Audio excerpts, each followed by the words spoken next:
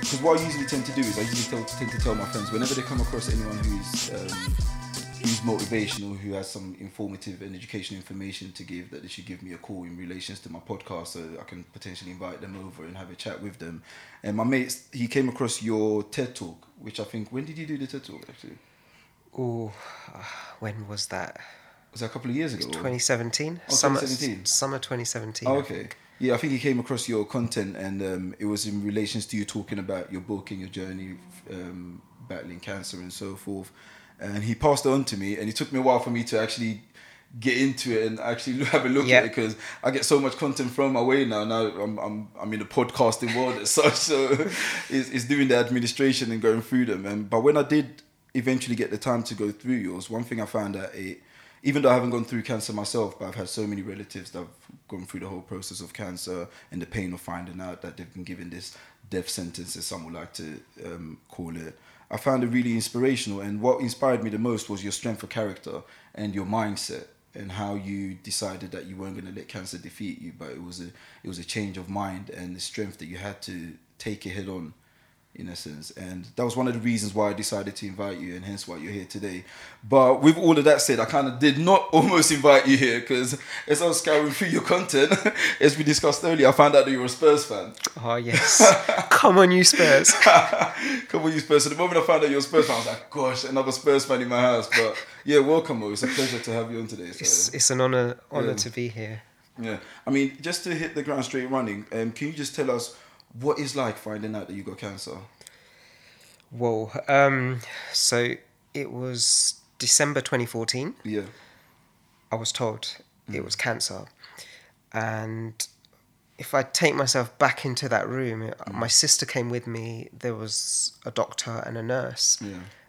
And everything kind of just stopped. I heard it was cancer. And I just wanted to initially, get as much information from the doctor as possible. Yet while he was telling me, something inside me said, all my previous 10 years, which we'll come on to, of personal development, is preparing me for the biggest challenge of my life.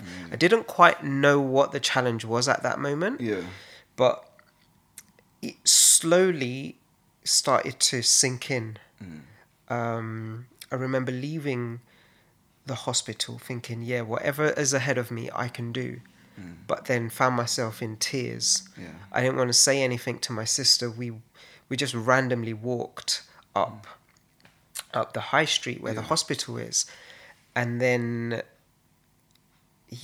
as the days and weeks went by, when I learned the severity of my cancer, because at that point, I didn't know how bad it was.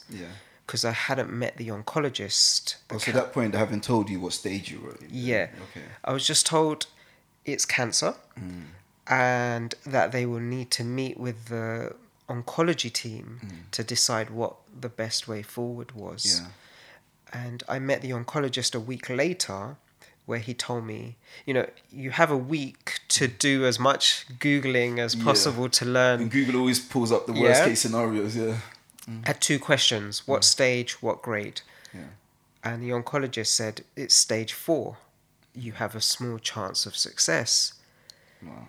I was 31 at the time, and I was shattered. They said the tumour was too big to operate. And so they were going to just put me on chemotherapy straight away. Oh, wow.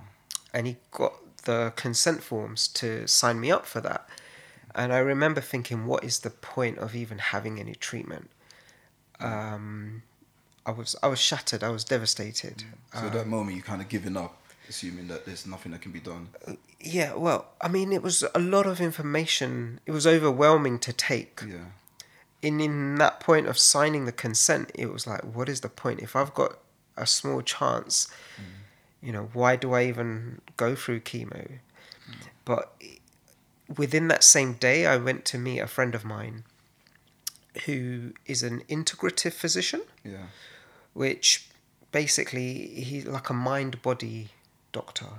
So not he was a trained medical doctor, but his focus is on the mind, the emotions, the nutritional food, all that kind of stuff. So I went to see him, and he was already in my network before, Dr. Kim Jobst. Yeah. And I just I said to him how bad the diagnosis was, and then he reminded me of my previous communication with him, which was around the idea of, will I choose to stay? I connected certain dots back to previous things I heard. Yeah. I was in a talk one time in a lecture, and someone asked, it was a spiritual conversation, and someone asked why their mother had died of cancer. And the author just asked a question because they had went to see a spiritual healer Yeah. who'd healed other people of cancer, but why it didn't work for their mother. And so the author, she just asked, did your mother choose to go? Did she? Wow. And so in that moment, I remembered asking Dr. Kim, will I choose to stay? And he reminded me of that. And he said, it's the words of one doctor. Your mind is more powerful than the words of one doctor. And that was kind of like the focus for my diagnosis going forward. It was, what does this mean? And will I choose to stay? Yeah. So I kept asking myself those two questions almost every single day. But were you a holistic person before then, or a spiritual person? Yeah. Okay, so you always had that sense of motivation and the power of the mind before finding out that you had cancer, or did that just develop? No, that was there from about, when I was 21, 22. Yeah. I kind of stumbled into that world. I call it personal development. Yeah. Some people call it self-help. Yeah. But all of that is basically building my psychology in terms of, work situations. When something goes wrong, my focus would be, okay, so what can I do about it? Yeah. Who can I call? What questions can I ask? And that would get me into a proactive, I can do this attitude. And Yeah. so when cancer came along, I'd already had 10 years of doing that on a day-to-day basis for other kind of issues, not on a health issue, but I was able to just go back to that mindset. Yeah. It's amazing the power of the mind, and how what we decide to do with it has an effect on our body physically as well. Yeah, because I've read loads of I've read loads of articles before, how people's mindsets and how they believe in that. And so let's say, for instance, there was an individual whose article I was reading, and this person had an illness, and they refused to believe that this illness would overcome them. So they overcame the illness, and their mindset, the positive energy that they sent through their body, helped heal them. And it's just amazing, you telling your story in relations to how you chose to stay, you chose not to be defeated by the cancer, has an impact on your journey currently. So what do you think the link is between the mind and the body? I mean, huge link. It's all connected. You've probably heard the saying, mind over matter. Over matter, yeah. But I think it's difficult because my first year of living with cancer was brutal. Yeah. I had chemotherapy, I had surgery, and then I had more chemo. But the cancer kept growing. Yeah. And so I was doing everything I could possibly do myself in terms of mindset. So all of a sudden, after cancer, my whole life changed. Whereas previously I'd wake up, get ready for work, go to work, have a project to work on with a team of people like my staff.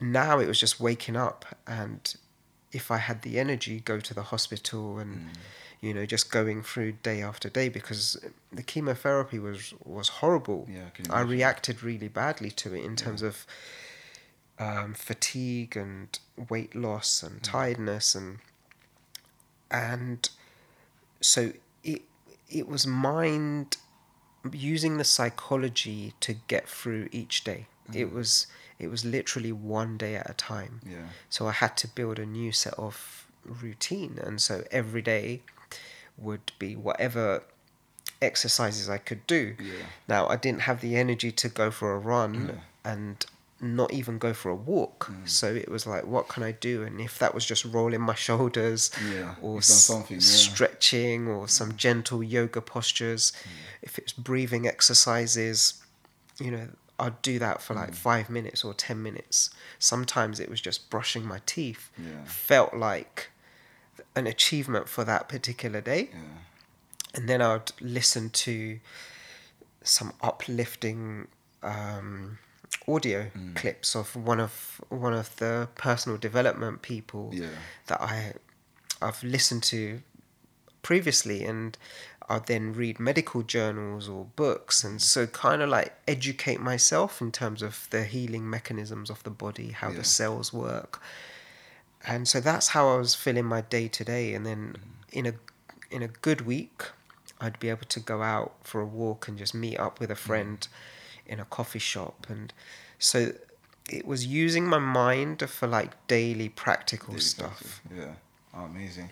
But so before cancer, who was Mo? Like, what was you like? What was your life like? I mean, what was some of the stuff you used to do that cancer completely eradicated from your life?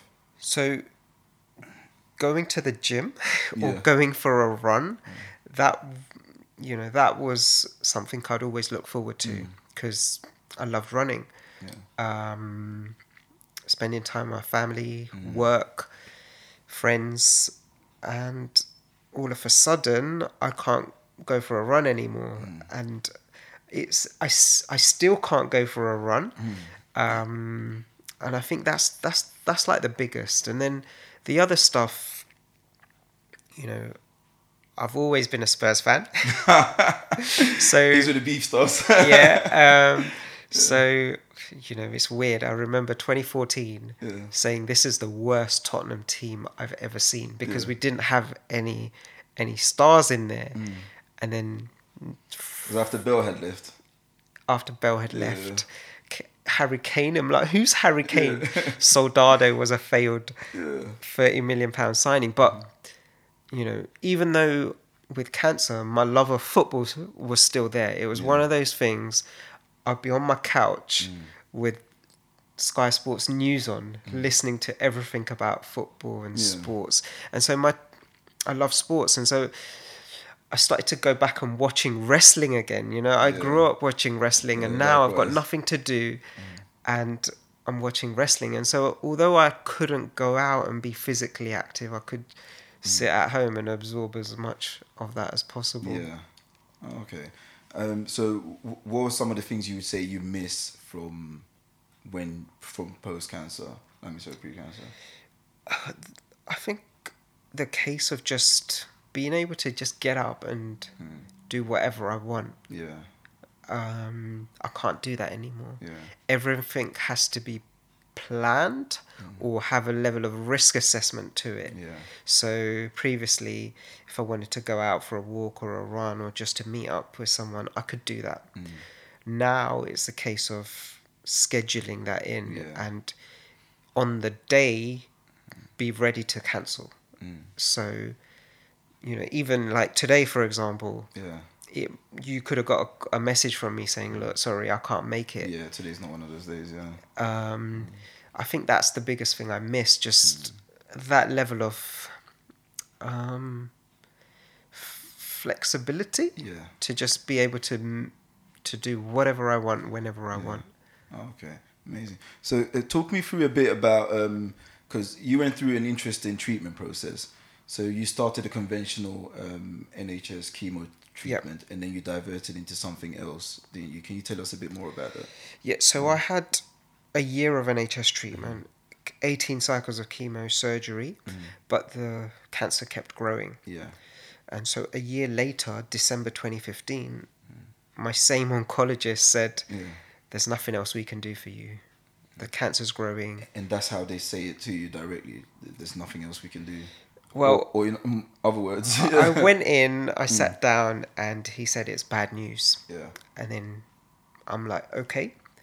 He said, it's bad news, assuming I didn't hear. Yeah. And I said, okay. He said, it's bad news 3 times. Well, And I'm like, I get it. okay. Yeah. Because I was so calm, I was so relaxed in that particular consult, because I knew it could either go 2 ways. It could be great news, it could be bad news. It was bad news, and it was the chemo's not working, the cancer's growing, there's nothing else we can do for you. He was up front.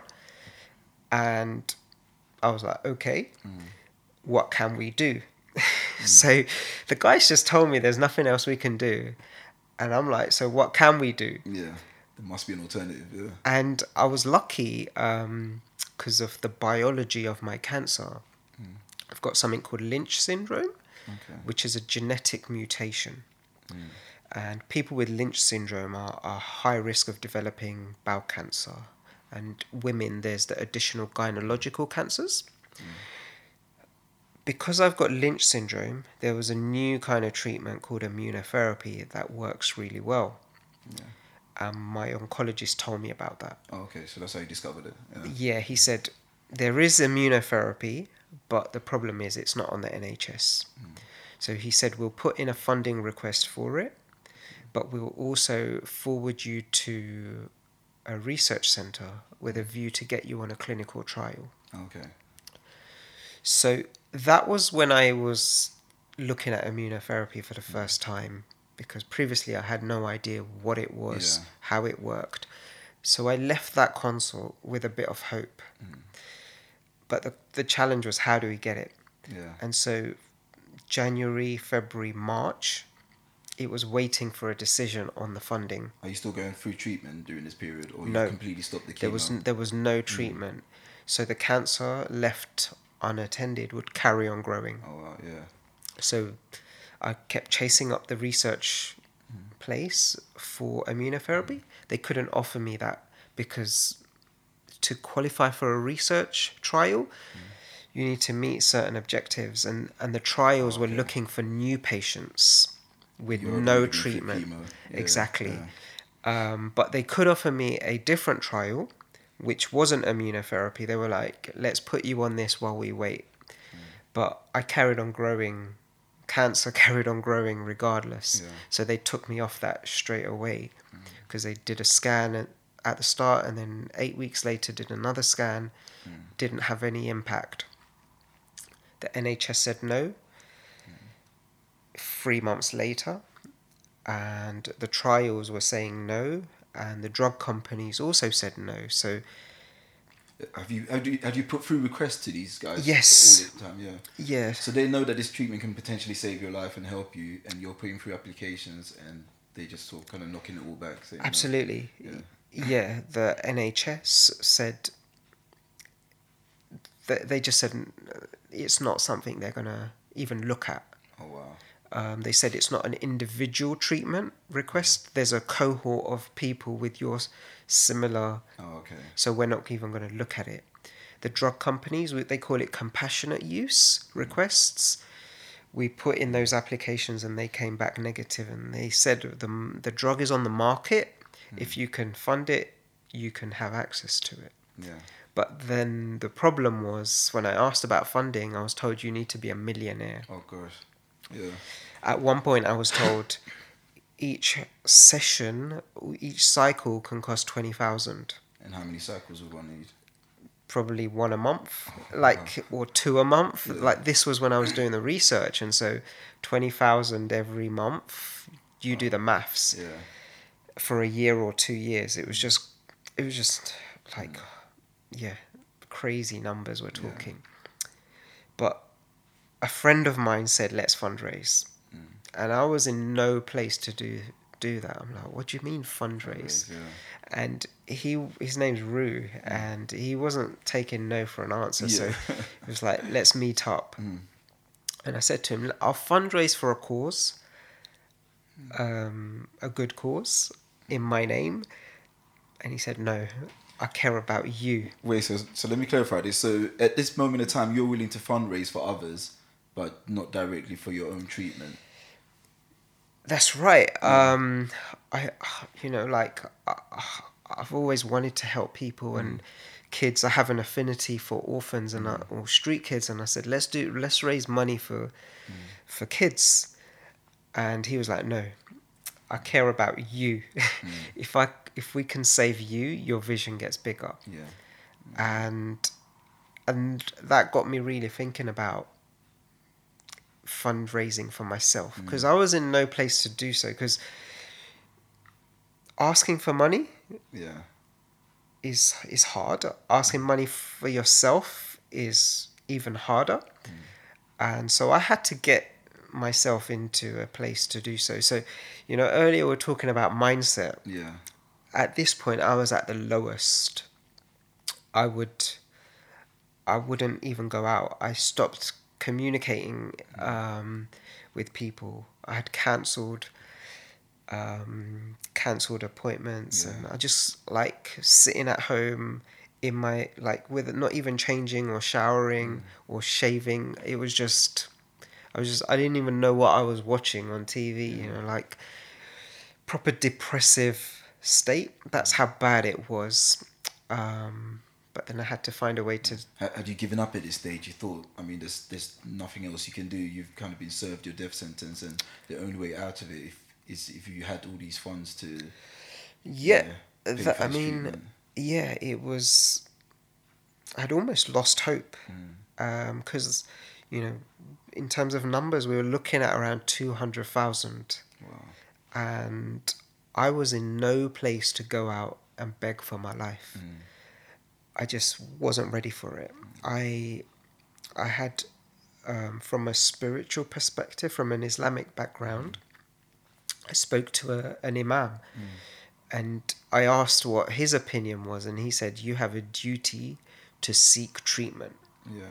The teachings of Prophet Muhammad was, you go out there and find treatment. And so he said, if there's a drug out there that's showing promise, that's showing hope, you have a duty to find it. So I had that. I had my friend saying, look, let's go out and fundraise. I had my family ready to help. Everyone was ready, but it all depended on me saying, let's do this. Because you have to forefront it, wouldn't you? Yeah. But what happened was I was going through my calendar, and on my phone a notification popped up. An appointment with Roberta, a friend of mine who was coming over from Brazil. Okay. And I remember thinking, I might never see her again. And that's real. Like, the cancer's growing. I may never see her again because she lives in Brazil and she was just coming over. So I made an effort. I had a shower, I had a shave, and I went out to meet her. And then while I'm meeting her, one of my other friends, David, who lived in Dubai at the time, made a detour because he was coming to England going north. And because Roberta was coming to London to meet with me, he thought he would join us. So I had no idea at this point. And did they know what you were going through at this point? Yeah, they knew exactly what I was going through. And we connected at uni. And all three of us together, we'd only previously met once probably in the last 10 years. We'd met independently. And so that day just really changed things. When Dave joined us, I was like, wow. And I just remembered all the little things again, like one day at a time. And initially when cancer came, I began noticing all those little things, and going through my darkest moments, I'd forgotten those. And that kindness was there. And so I just tapped into that.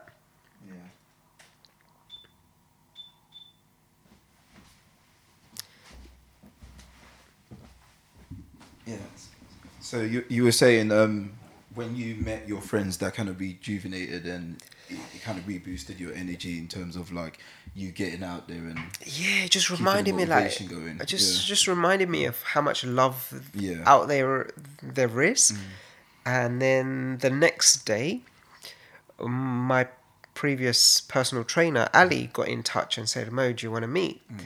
And I was like, yeah, why not? And he treated me to pizza. When I was training, pizza was not on the menu. It was a no-go, but here he was. And then he was like, do you want to step into the gym? and he took me to the old gym, and they'd redone it. There was a song playing, Bastille, Pompeii. Okay, yeah. And I saw people working out. There were new machines, and I was like, you know, that feel good, those feel good feelings you Yeah. get. And you know, going to the gym, I would get those, and the music was playing, and I'm like, Ali, I'm gonna step onto one of these treadmills one day soon. And then the next day, I met up with Rue in his house, and a couple of other friends were there, and we were like, let's look at this fundraising. How are we going to do this? And it was at that point I said, let's do this. And there was an elephant in the room. Yeah. When I said, yeah, we need 200,000. Well, at this moment, you haven't. Did they know the amount that you required for the treatment, or you kind of kept that? I told them in that session, Oh, okay. in that meeting, they were like, so how much do we need? And 200,000, and you know, like, Yeah. you could hear a pin Yeah. pin drop. Well, that's how I recall it. So a large sum of money. Yeah. It was a case of, do we raise 50,000 first, or you know, chunk it down, or do we go for the whole lot? There's just 4 or 5 of us. You know, how do we raise this money? Like, Yeah. and it was kind of like, let's just put it out there and do the best we possibly can. And at that stage, there were like spreadsheets, different people to contact, Yeah. different organizations. You know, we needed a campaign name. We just, What was the campaign name? so we came up with different ideas, Yeah. and the one that stuck was Keeping Hope, Oh, okay, amazing. because that's literally what it was. Is it still running right now, the campaign? No, it's not. Oh, okay. It was Keeping Hope, and then Keeping Hope for Mo. Yeah. Because that's all we had was hope.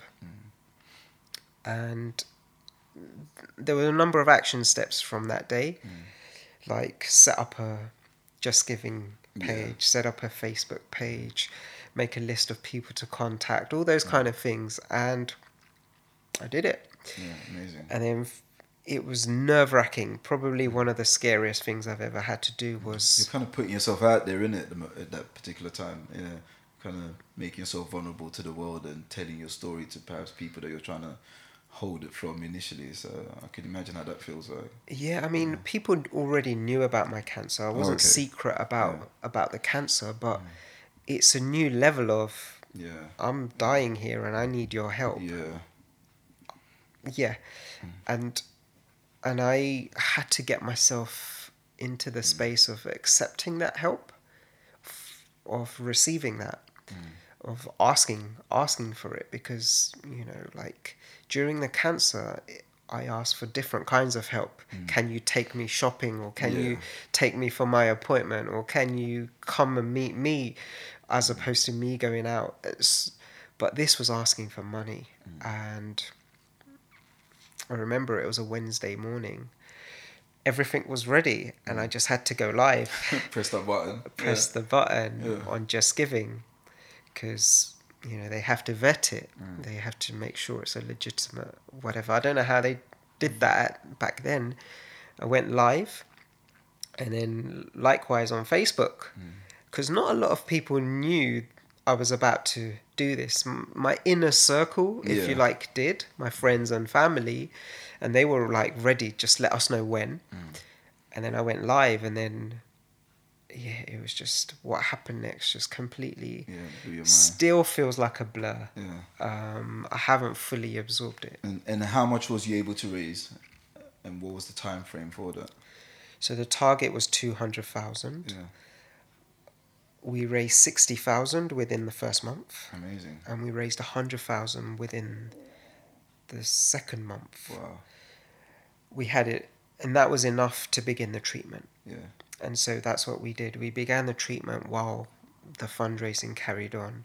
So in total, we raised 190. Wow. £190,000. And I had a year of the medication. And we saw the benefit within the first 3 months, where the tumours reduced and stabilized. Yeah.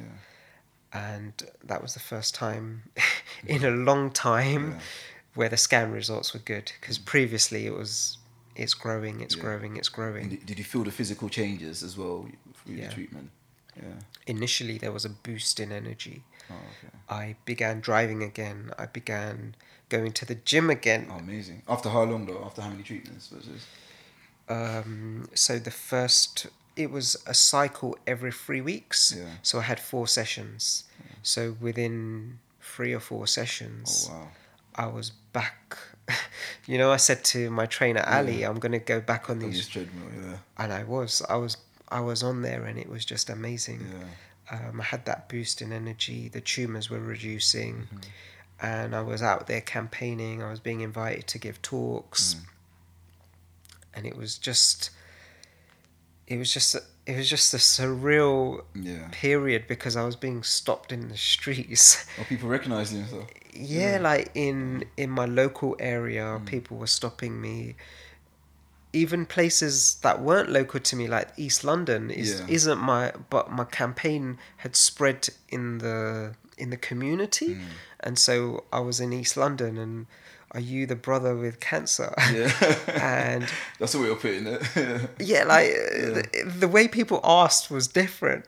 Are you the guy with cancer? Yeah. Are you the guy fundraising? Yeah. Probably one of the sweetest was I took my nephew I picked him up one day after school and took him to the playground because the sun was out. And another school kid in a school uniform cycling stops. And his way of asking was, are you the the person who's ill? Oh. And I'm like, and he was probably year 7 or year 8. Yeah. And I'm like, yeah, that's me. And he was like, I've been waiting to bump into you Oh, wow. because I want to know how you're doing. Yeah. And also to have a selfie. No way. So Celebrity now. he got out a phone and took a picture. And I'm like, I was just so touched that people not only donate and shared my story, but they actually follow up and want to know how I'm doing.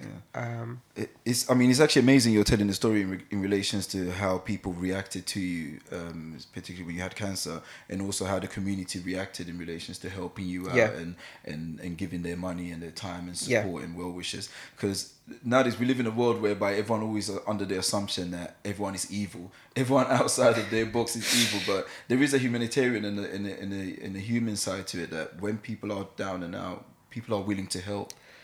People are genuinely willing to help. Absolutely. And, it brings tears to my eyes. Like, the stories just so polarized. Like, my local pharmacy, they had a collection box. I didn't know about it. Lots of places were doing collections for me. And then one day I go in to give them an update in terms of how my scans are, and they had an update for me. They said there was a homeless woman who walked in who either wanted painkillers or money for a cup of coffee, or I don't know what it was. And she read my story on the counter because, I had posters and flyers and leaflets, all that kind of stuff, and they had it on their counter. And she read it, put her hands in her pockets, and left a few coins on the desk. That's amazing. And the pharmacist said, you keep your coins, I'll put that in the box for you.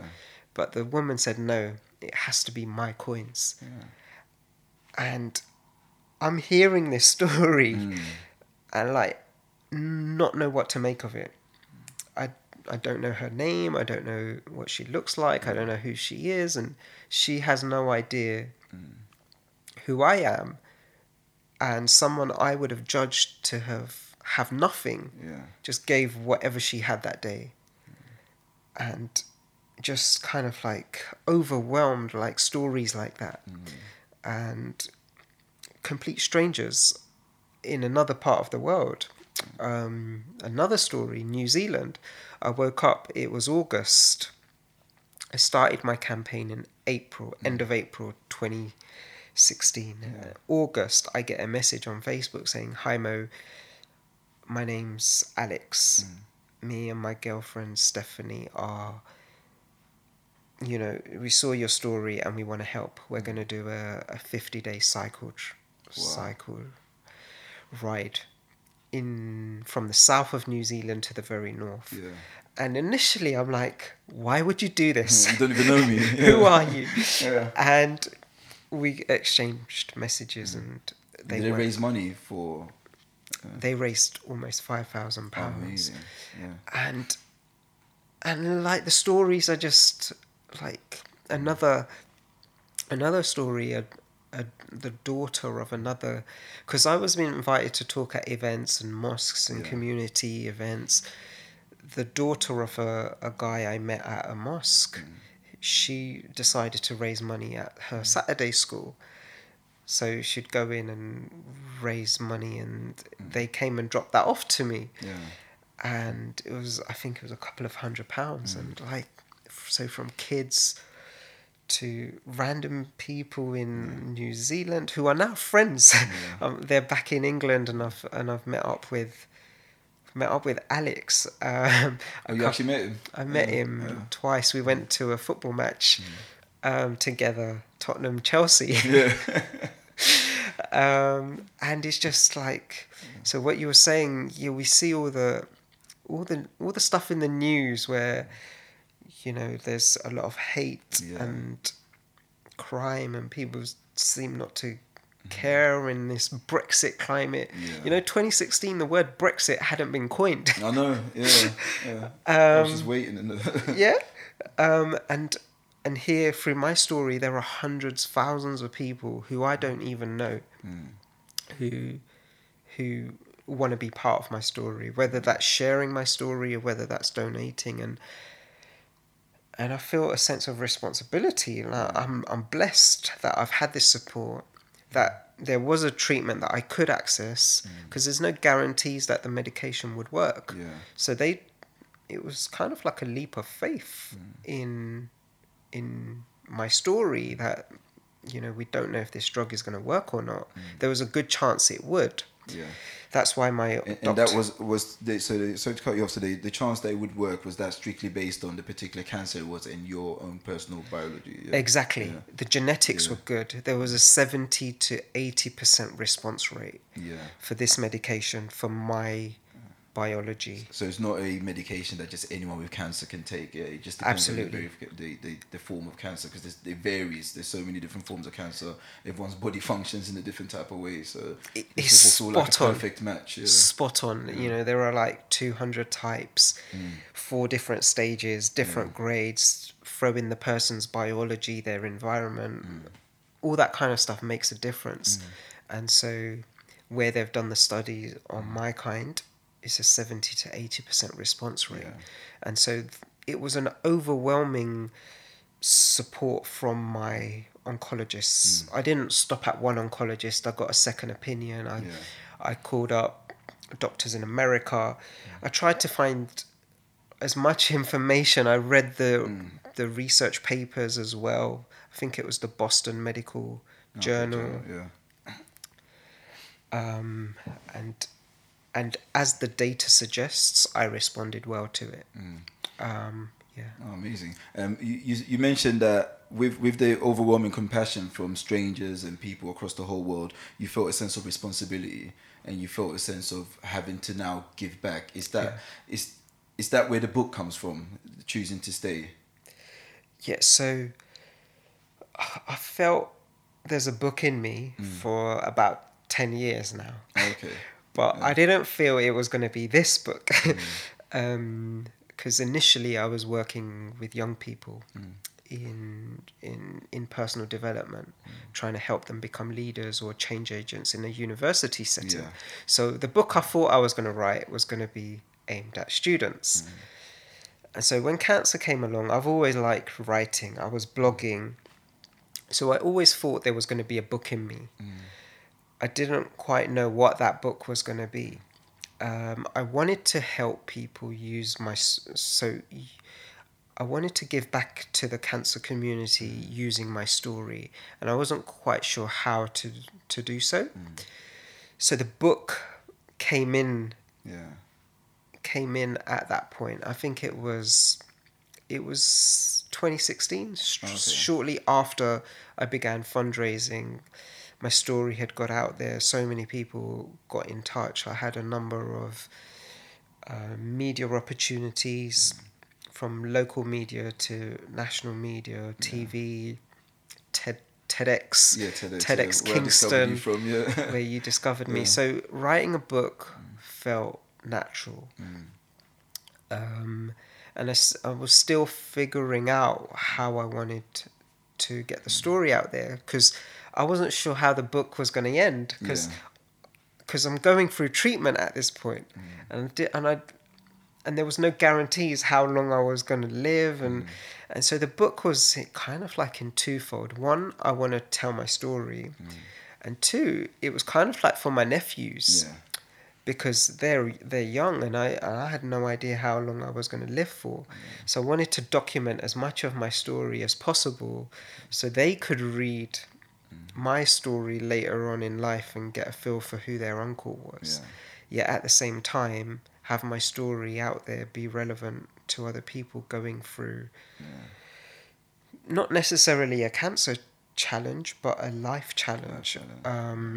Because, you know, my book, I'll pick it. Yeah, of course. And, you know, get a spiel Yeah. into the I'm camera. not going to put all the details in relation to the book in the descriptions anyway. It's called Choosing to Stay, How Cancer Gave Me My Life Back. And it's in two parts, where the first part, I document all the choices I made. Yeah. And I tell my story through those choices, because even though it's a stage 4 diagnosis, and even though at one point it was terminal, I always had a choice in how I respond on a day-to-day basis. Yeah. And if I had no choice, it feels like there's no freedom. And so I want to get across in the book that no matter your pain, no matter the suffering, in the moment there's a choice in how you respond and how you live with that information. Yeah, and that's in relation to anything in life, really. Absolutely. And so I try to get that across, because I was lucky with that the treatment worked. There's a chance it wouldn't have worked. But my choice was, I'm going to do the best I possibly can and go out there and try to raise the money. And there was a chance that we weren't going to raise nowhere near enough, because you know, the two polarities: one, someone comes in and says, here's 200,000, or you don't raise anything. Get a couple of pounds from a couple of people, and then that's it. I knew my family would chip in. we might raise a few £100. But the choice was to go out there and do the best I possibly can, and through that raise awareness, maybe, to share the story. Yeah. When you talk about awareness, what is it you're trying to raise awareness to? Is that the fight to keep going, or is that the actual medical medical issue itself? So, you know, when you go through a cancer story, you pick up on certain nuances, and you've mentioned the fight, and it's not a word that everyone feels comfortable with. Because, you know, how it's reported in the media and headlines when someone dies of cancer, often, most times, you'll read, this person has lost the battle, lost the fight. But it's not a fight in those kind of terms. There are fights along the way, like, you know, fight to get access to the drug. You know, the NHS, the drug companies, you know, there's a campaign wanting to get drugs accessible, not only for cancer patients, but for other illnesses, where a drug company just puts the price up. That is ridiculous. You hear of those stories all the time. So, you know, there are fights, if you like, on those fronts, and in day-to-day is a struggle. So I just thought I'd share that in terms of, you know, it's not always necessarily that language can play, isn't always. What language would you use? What language would I use? So So instead of a fight, so if you would have had the news articles or the publications remove the word fight. So if someone passes away from cancer, how would we? Yeah, Just that passes away. Yeah, person has yeah, died. that's nice. Yeah. 'Cause a death is a death, isn't it? Yeah. There's one interesting thing that you mentioned, and that I would just like to touch on. So, whenever you're given sort of the death sentence, and they always tend to say, okay, it's terminal. So when they say it's terminal, but in your case, they said it was terminal, but it wasn't terminal. So are they terminating it based on your ability to afford a treatment that can potentially keep you alive? That is something I find slightly unsettling, because it's people are getting handed these supposed death sentences when there are potential treatments out there. So is that a case of lack of funding, or what is it that causes this? It's a great question. Yeah. Because when you look up the technical definition of terminal, there's no other treatment available. Yeah. I think that's what I saw when I googled terminal cancer. There's no other treatment. Now, with a stage 4 diagnosis, there are some drugs like chemo that can help manage the cancer. So they call it disease management. As long as the cancer works, your cancer's under control. We can put you on cancer, and then, we can put you on chemo, and then we can give you a break. But it's maintenance. It's a maintenance drug. So it's terminal in the sense your cancer's not going to go away, but as long as the medication is working, we can extend your life, right? But then there's terminal in the sense there's no other drugs available to even maintain your life. And then the conversations will be around palliative care. Now, for me, I was in a situation where there's a drug out there, but we can't give it to you because of the money. Because the NHS hasn't approved it for use. Now, for a drug to get NHS approval, it needs to go through a number of procedures. Now, immunotherapy is the modality of the drug that I had. It's still in its infancy in drug development. Now, for a drug to be developed, it can take over 10 years. Well, what's the success rate of the drug, though, and the treatment? For my kind of cancer, Yeah. you're looking at 70 to 80%. Yeah. That should be high enough for it to be approved, shouldn't it? Considering... so for a drug to get approved, it needs to go through 4 phases. Okay. Initially, it will be tested in labs on animals and animal testing maybe. Yeah. And then at first, phase 1 would be humans for the first time. And then phase 2, if it's shown to work on humans, what the correct dosage is. And then testing, further testing. And then they do a calculation in terms of the cost benefit. What the cost of the drug is to the value in terms of how many months addition it gives to a certain person's life, and they will need to make those. Is it worth them spending 200,000 to add 2 months onto someone's life? To put it raw. Yes, the price on life. What is that? And so they need to look at a certain number of data for that. And you're a data analyst, right? They need to look into it. And if the data isn't there, they won't make... Now, my oncologists who see the data with the trials are like, it's a no-brainer. We know it works for these patient population. Give them the drug. Like, that's from an oncology perspective. Yet, from the funding, it's a game. The drug companies need to make as much money as they can from the investment that they put in. It could be $1 billion to develop a drug, and then out of 100 drugs, maybe 5% make it. So they need to offset the costs for the other 90 odd percent that don't. Such a tricky game.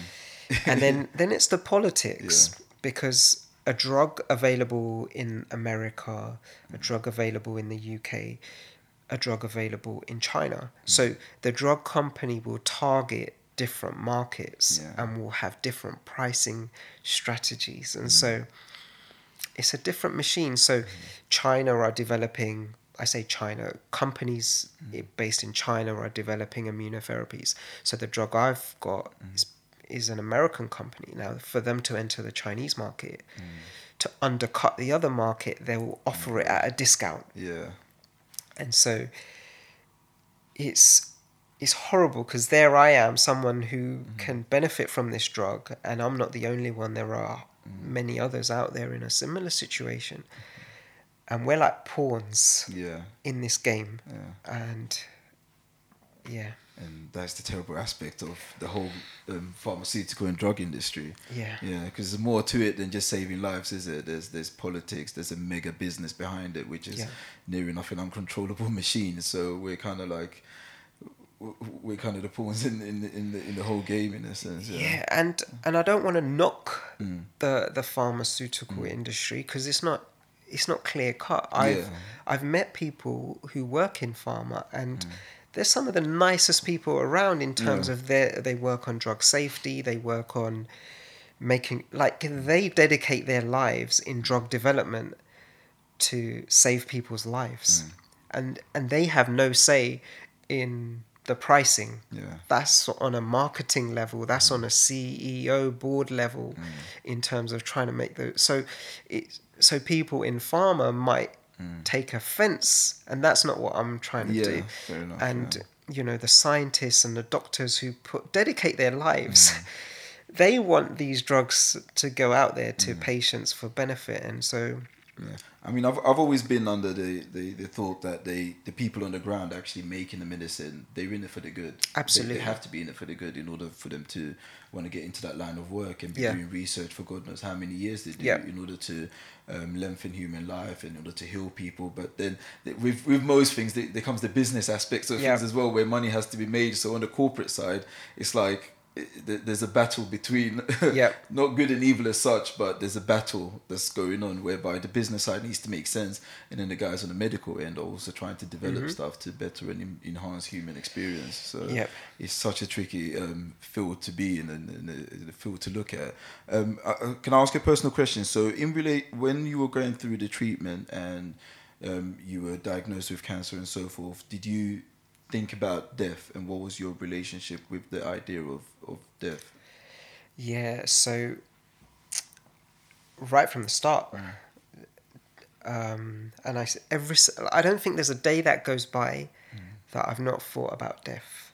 You know, when my head hits the pillow each day at night, I don't know if I'm going to wake up the next morning. So that's a real life, daily conversation in my head.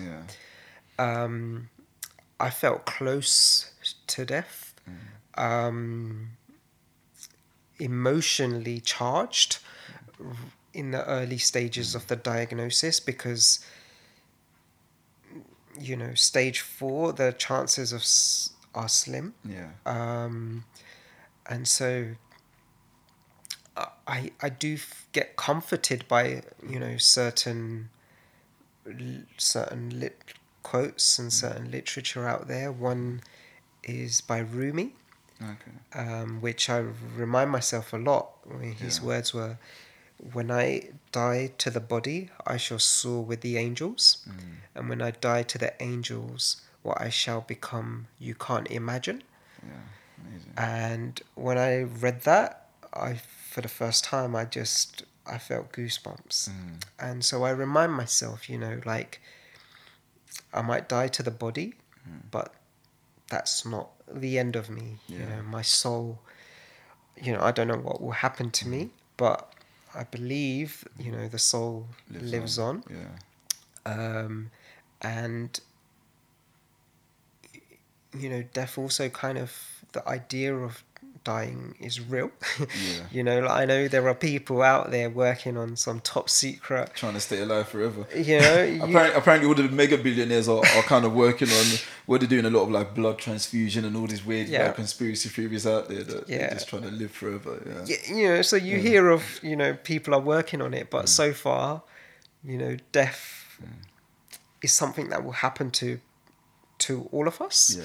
I don't think they've found a way to keep the human body alive.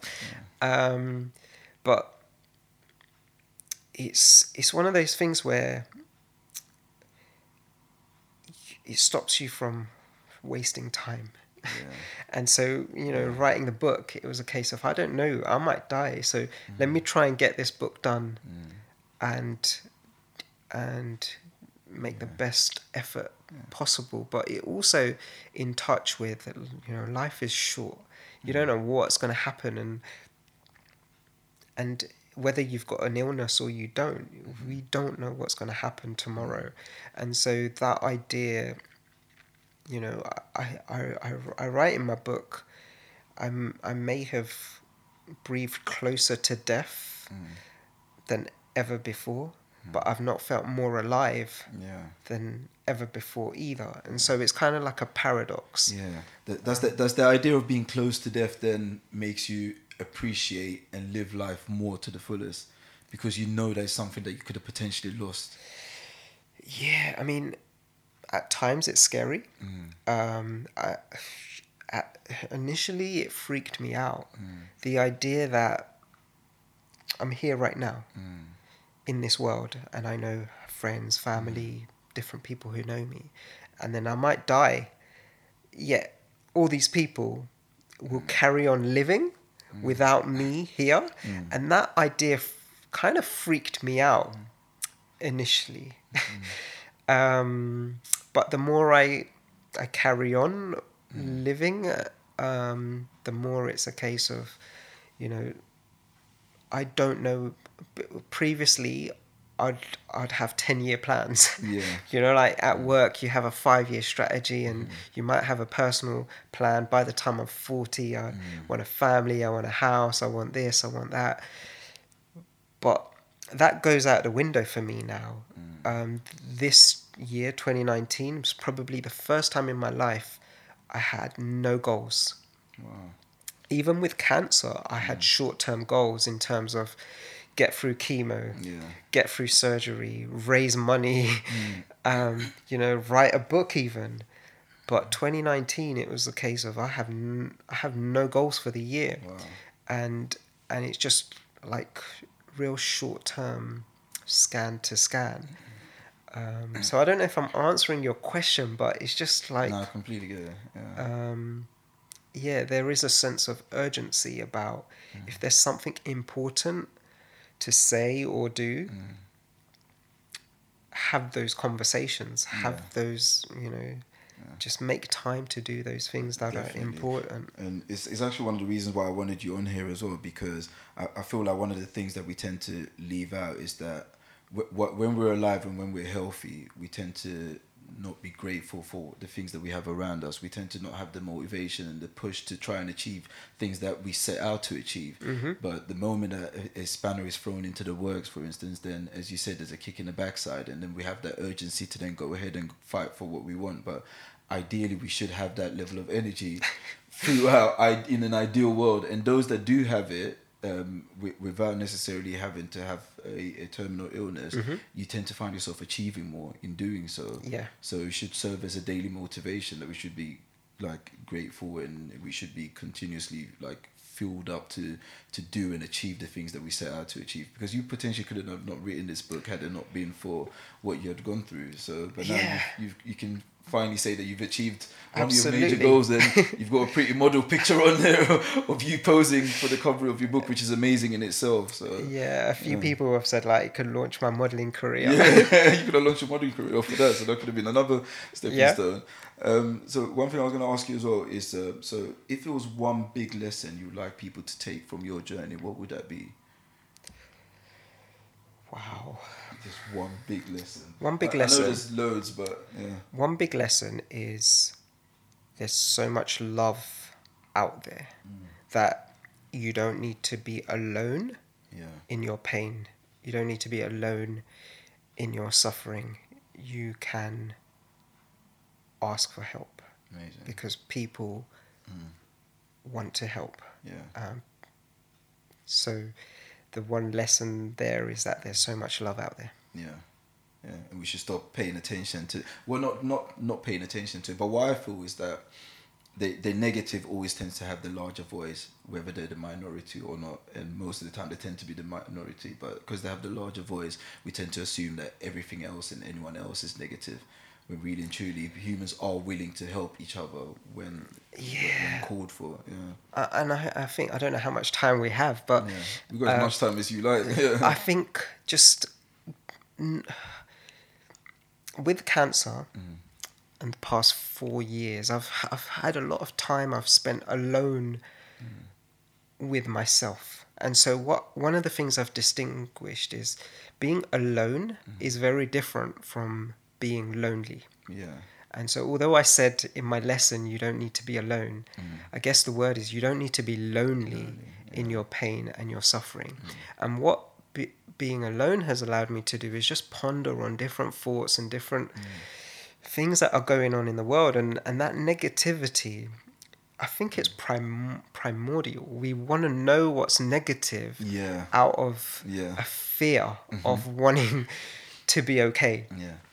And so that negative emotion sells headlines, it sells stories, and so the news That's how newspapers were established. Yeah. It sells, unfortunately, and it sells on attention. So we turn on a news channel is a guaranteed way of feeling crap. Yeah.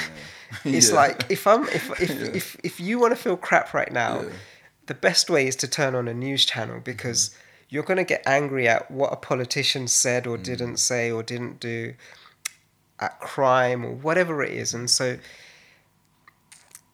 unfortunately these stories of love and of good, you know, they'll be reduced to like a 5-minute segment at the end. Here's a feel-good story. And I've been on ITV London News, and I've been on there twice now. And you know, we do have these good stories on there, but not enough. Not enough. Yeah, we definitely need more of that, and that's actually one of the aims of my podcast. Amazing. Yeah, one of the reasons why I'm doing this is to put informative, educational, and just good content out there that people can sort of feed from and try and enrich their own lives in essence. So we try not to focus too much on the bad end of the stuff, but and if we do focus on the bad end, it's about how someone overcame an adversity like yourself. So we need more of these stories to really realize that there's more good out there than there is bad, but because the focus and our eyes and our minds are so much into the negative, we kind of get overcome by it. We assume that the whole world is bad, and it's what's causing a lot of some of the political issues and strife that we're having in the world today, because we've been fed all of the bad stuff and all of the good stuff gets brushed to the side, which is not ideal and not what we should be focusing on as a primary source of information. How has this journey shaped you as a person? How do you think it shaped you? Has it changed you massively, or you've always been this individual? I think it's helped me grow in ways of being more, what's the word? Like, be more confident. Yeah. And be more vocal. Yeah. And get out there. So previously I'd have ideas. Yeah. And I wouldn't know if I should share it or I shouldn't share it, and so I feel the fundraising is probably the hardest thing I've ever had to do. Yeah.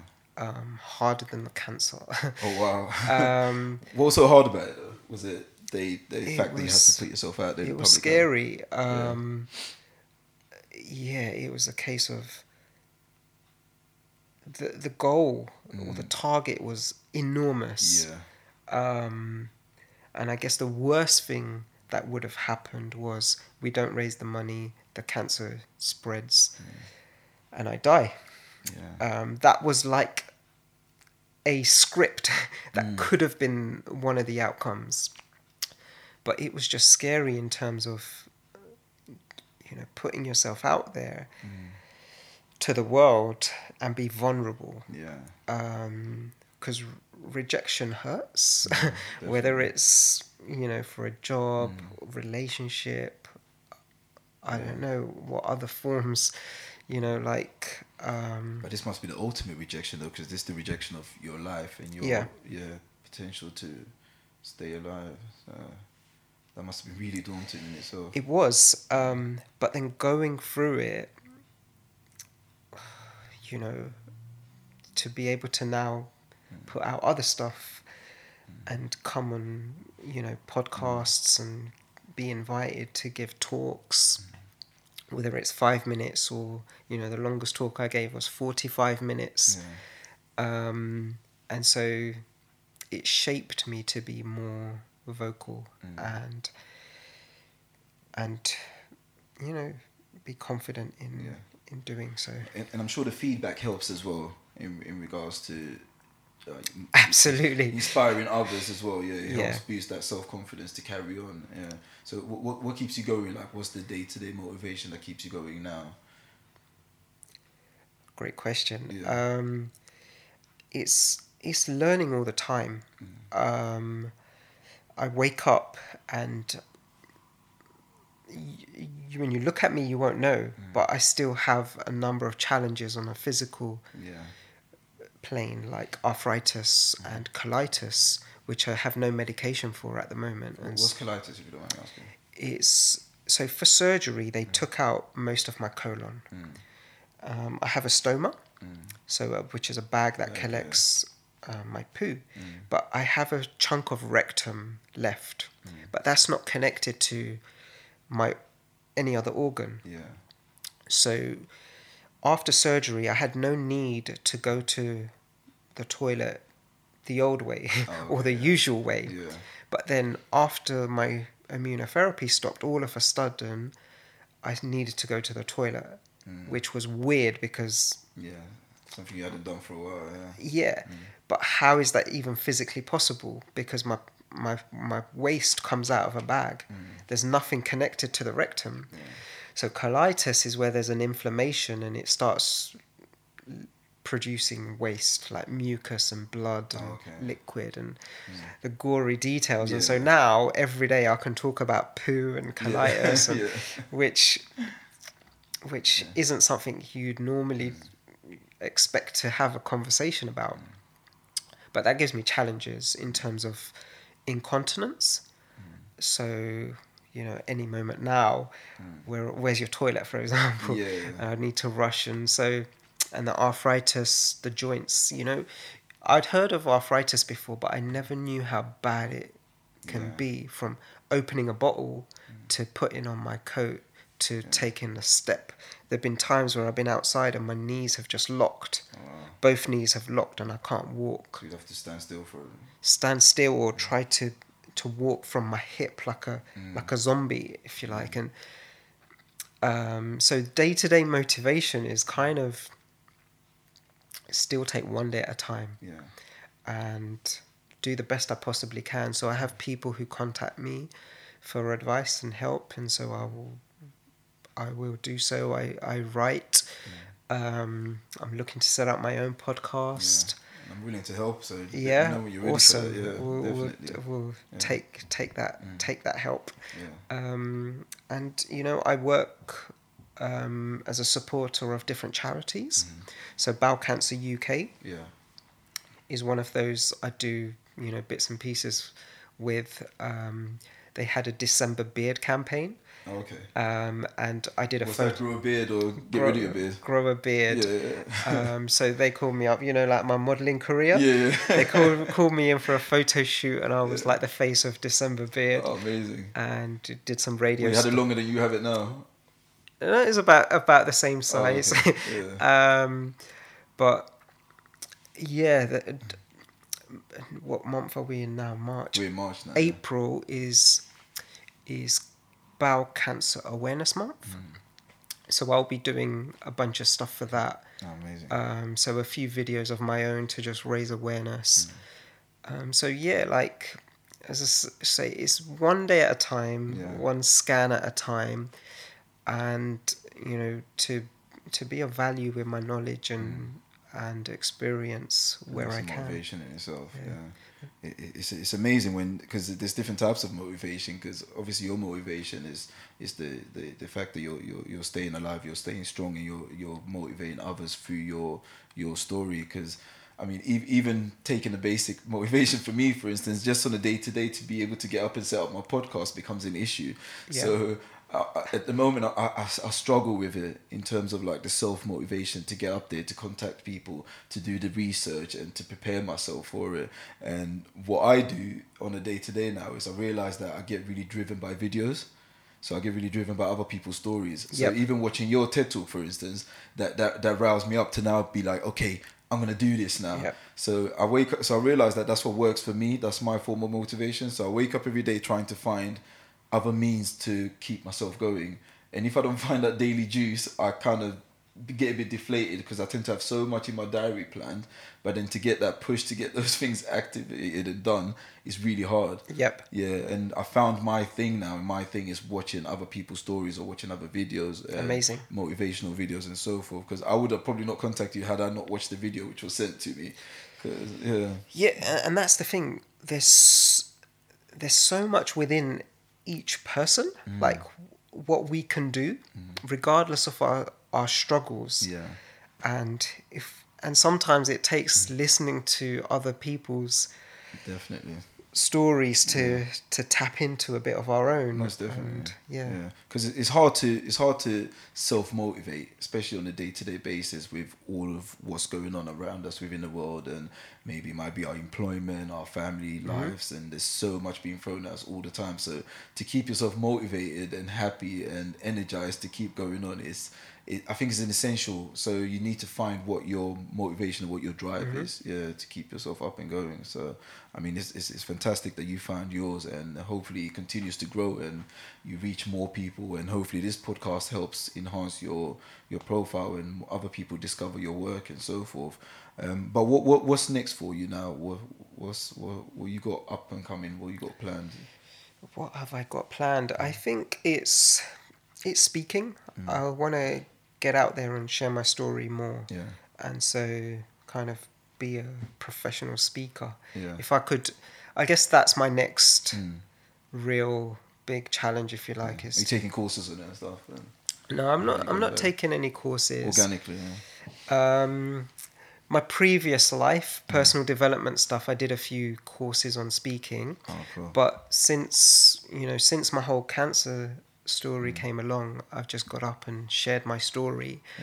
And I want to do more of that. So Oh, amazing. it's that will be, if I'm lucky or blessed to stay alive for another year, and we catch up in a year's time, Oh, definitely. I guess I'd love to have a lot more talks